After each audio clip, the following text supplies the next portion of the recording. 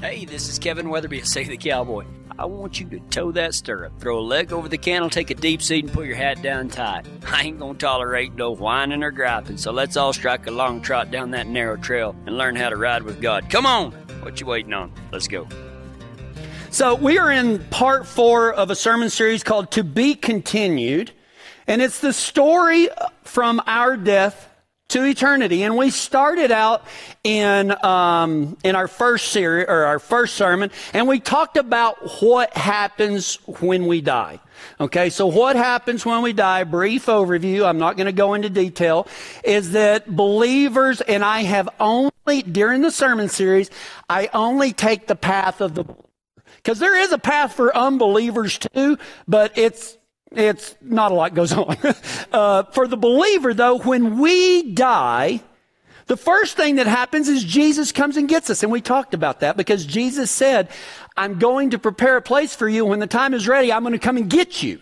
Okay? And so if he's going to come and, if Jesus said it, I believe it. So for the believer, first thing that happens whenever we die is Jesus comes and gets us. Okay? The second thing that happens is we go to a place called paradise where we enjoy a lot of things until some things happen on earth and the rapture happens and all this stuff. But while we're in heaven, we do the marriage supper, the marriage of Christ and the church. There's a big wedding. There's the award ceremony for those of us who have given their lives to God, and it's a judgment, but it's a rewards judgment. We are only judged on the good things that we did, and we get rewarded for those. So anyway, that's what we talked about what happens when we die. And in part 2, we talked about paradise, which is the wedding and the award ceremony and the rapture.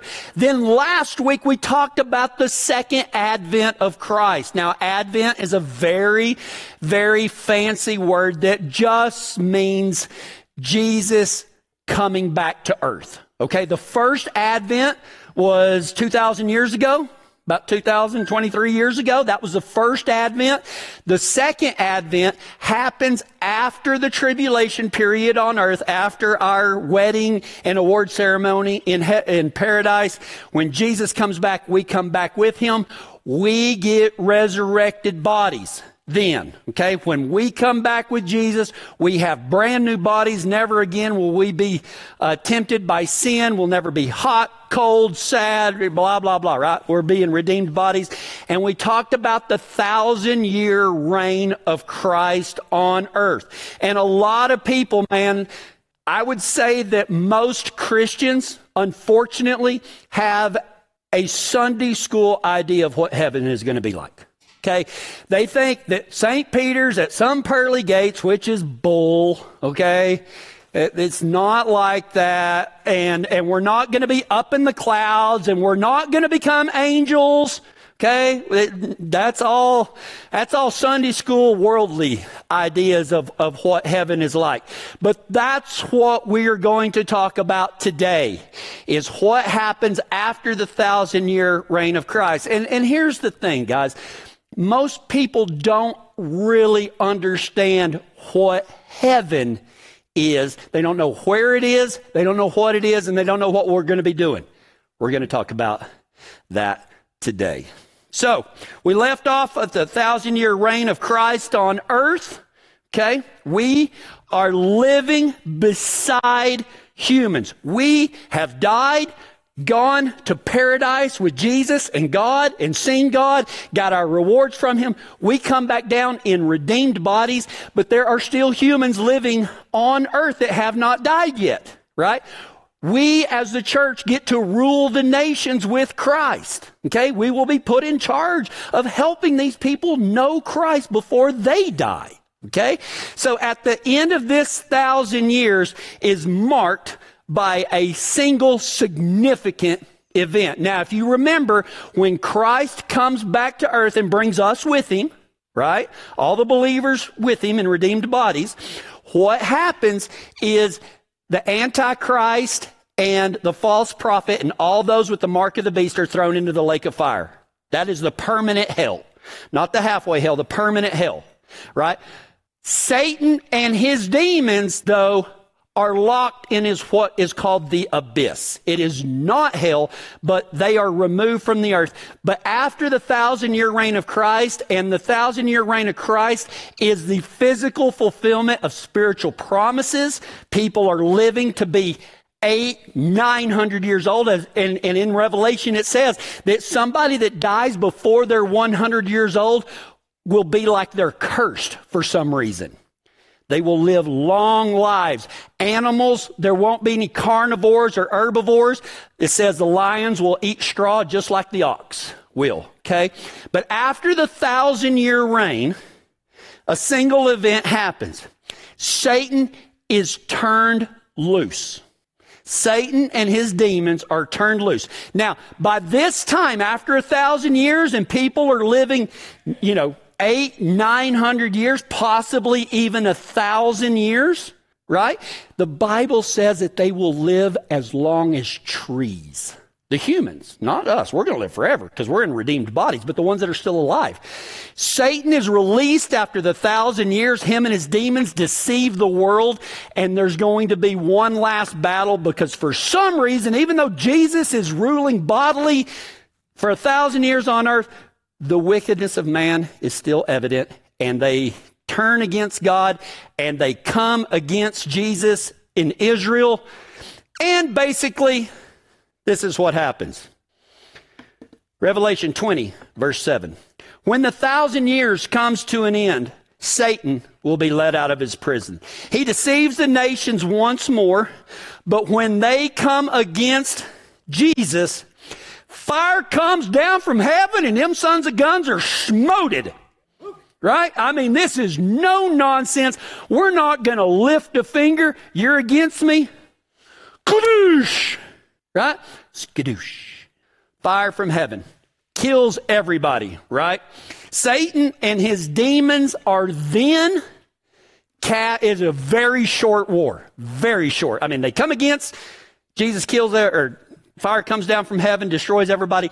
Then Satan and all of his demons are thrown into the lake of fire forever. Never, ever, ever to influence mankind again.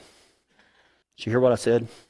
That is when Satan and his demons are thrown into the lake of fire forever and ever and ever. Never to step foot or influence mankind again. Okay? Then, after the great battle, when Satan is cast into the lake of fire, then it is the second resurrection, the resurrection of the dead. And what that means is us as believers, we followed our trail from living on earth.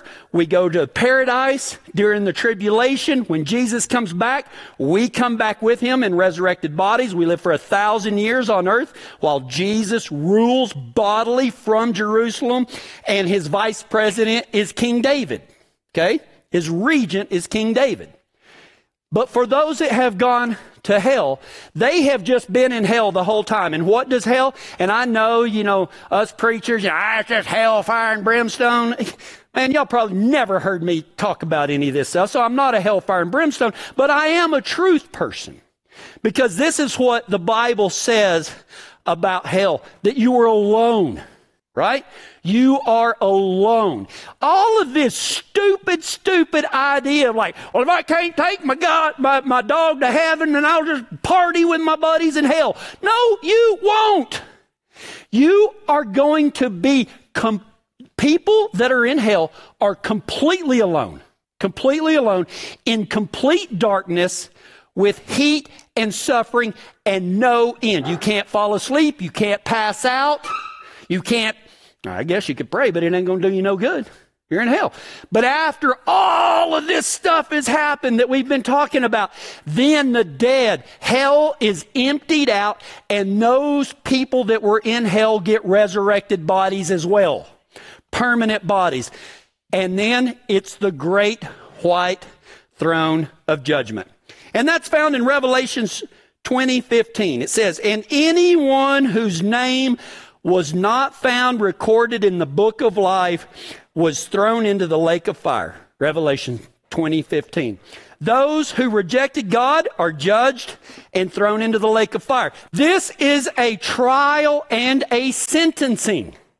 Okay? They are resurrected and they are judged on one thing and one thing alone. What is it? Was their name written in the book of life? No, that's why they were in hell. Why wasn't their name in the book of life? Because they rejected God and the one that He sent. They rejected God. So, sin must be punished. Your sins must be punished.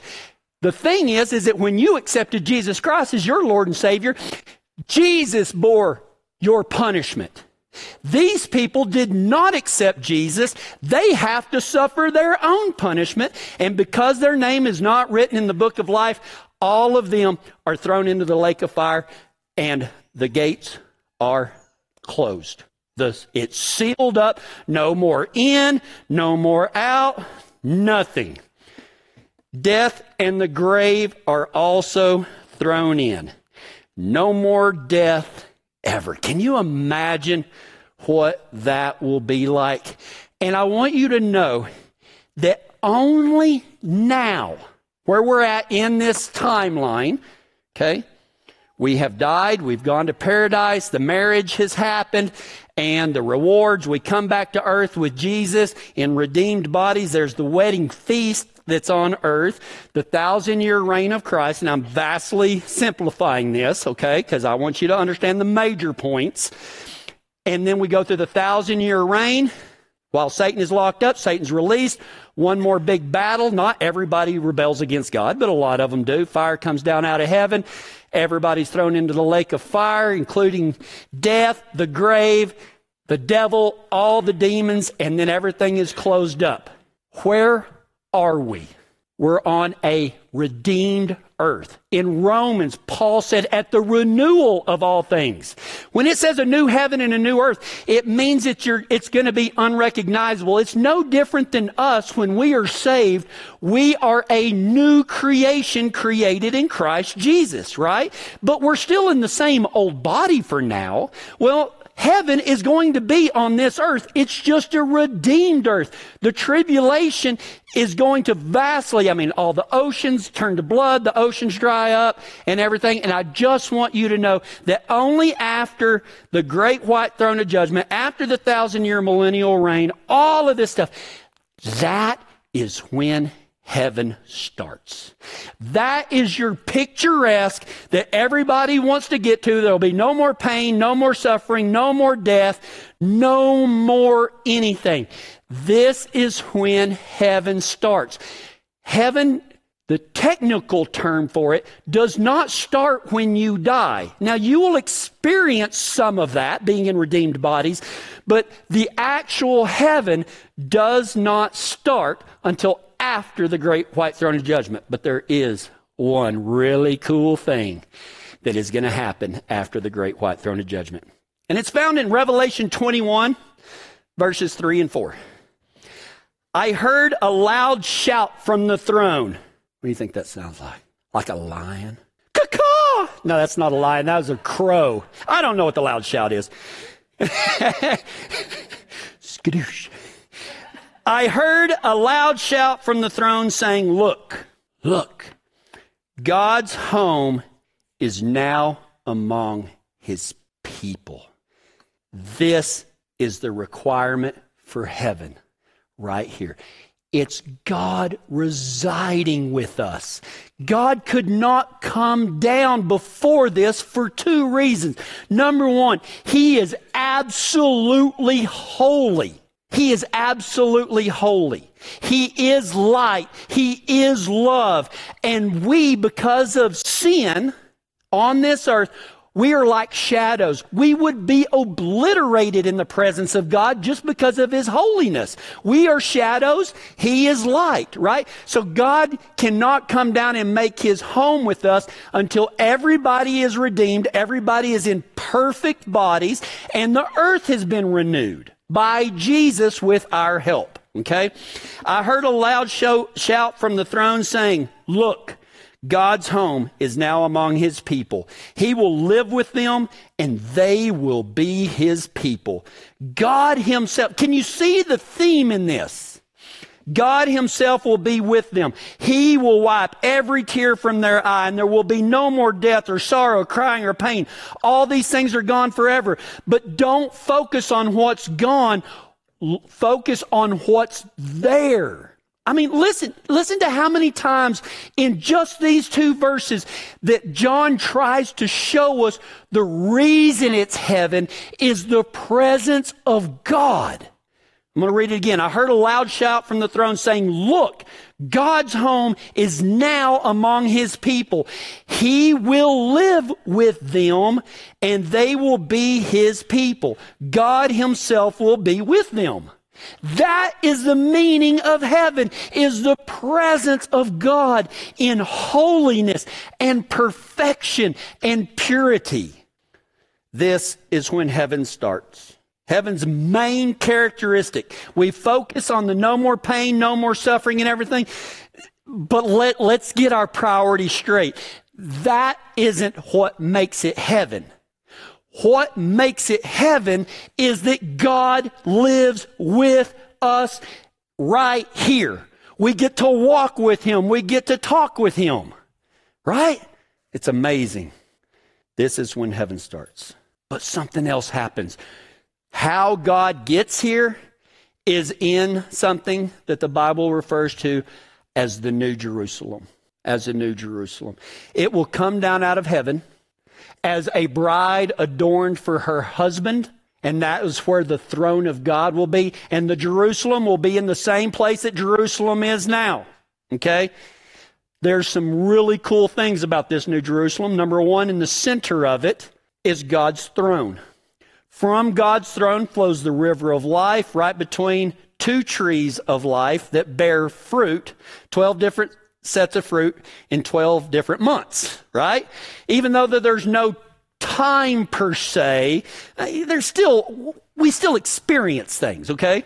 So the tree of life is in the New Jerusalem, and by this time, it is only believers that are left on earth. It is this people that we will spend eternity with. And it will be free of all the negative things. It'll be free of sin. We will not have any more doubts. We will be one with God. There's no need for the sun or moon. I didn't say there wasn't going to be a sun or a moon, but there's no more darkness. There's nothing else hidden. As a matter of fact, the Bible says that there are no more oceans and seas. Kind of hard for us. Now, there's still water, of course. I'm not saying that there's not bodies of water, but I think that really when it says that there's no more oceans or seas, it means that nothing comes between people coming together. There's no mystery. There's nothing like, well, we know 99%, but we've never been down here to see. No, there will be nothing covered up. I'm not going to say that there's not anything else to learn. There's just nothing else is ever hidden. Okay?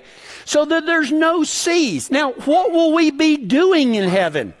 Well, the Bible says that there still be nations. Now, I don't know that it's the same nations that are here today, and I think that it's kind of egotistical to think that, the way it is today is the way it's going to be forever, because it's not even the same as 100 years ago. I mean, nations have changed names and borders and all of that, but there will be nations, okay? There will be nations. There will be no need for the sun or moon because God's light will light up everything. Now, here's a little bit of a fun topic to discuss. Did you know that this New Jerusalem is going to be in the form of a cube, according to the Bible, and it will be about 1,200 miles in every direction. 1,200 miles square, north, south, east, and west, and 1,200 miles straight up. It will pass the atmosphere if it's a literal, deal. And there's different people that say that all of that is symbolic.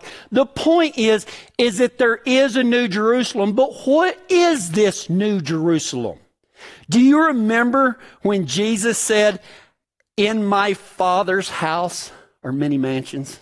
I go to prepare a place for you. This is what God has been preparing for us. We've been working for him for 1,000 years during the millennial reign, right? The New Jerusalem comes down, and you're going to have a mansion in this New Jerusalem, and it will be your very own. I go to prepare a place for you.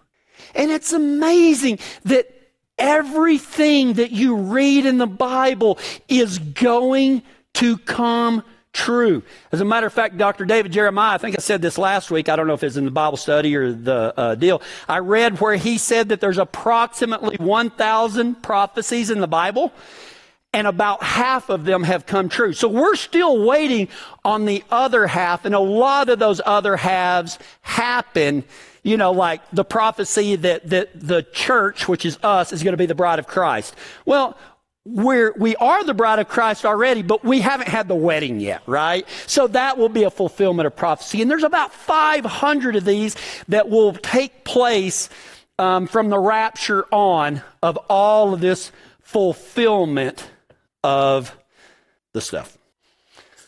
Okay, Stephen. So, I hope you have enjoyed our sermon series on end times, and I will leave you with the finish of the story.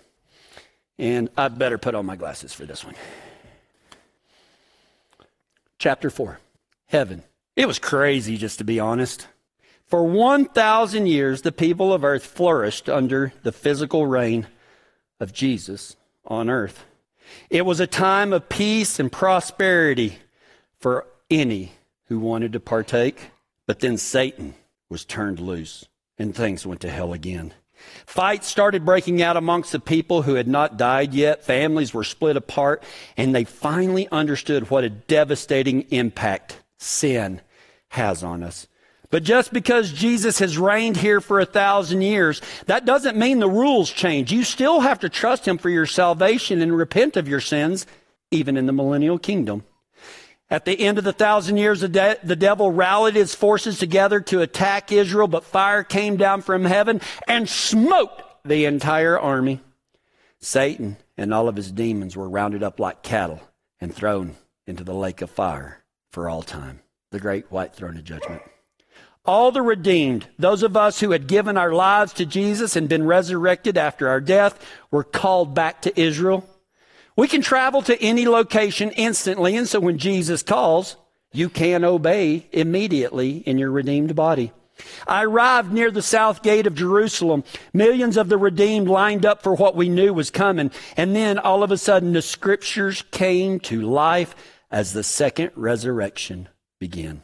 Hell was emptied, and all those who had rejected God were given new bodies. But even then, they were like rabid animals. Having been shut away in darkness and suffering for up to thousands of years, these folks needed to be put down. There was no good left in them because everything that is good is only from God, and they rejected him time and time again. Jesus sat on the great white throne and judged those who had killed his people, blasphemed his name, and chosen other things than the great gift of grace that had been offered to all of them. The book of life was opened, and none of these people's names were found in it. The charges were brought against all of those deniers, and the verdict was guilty.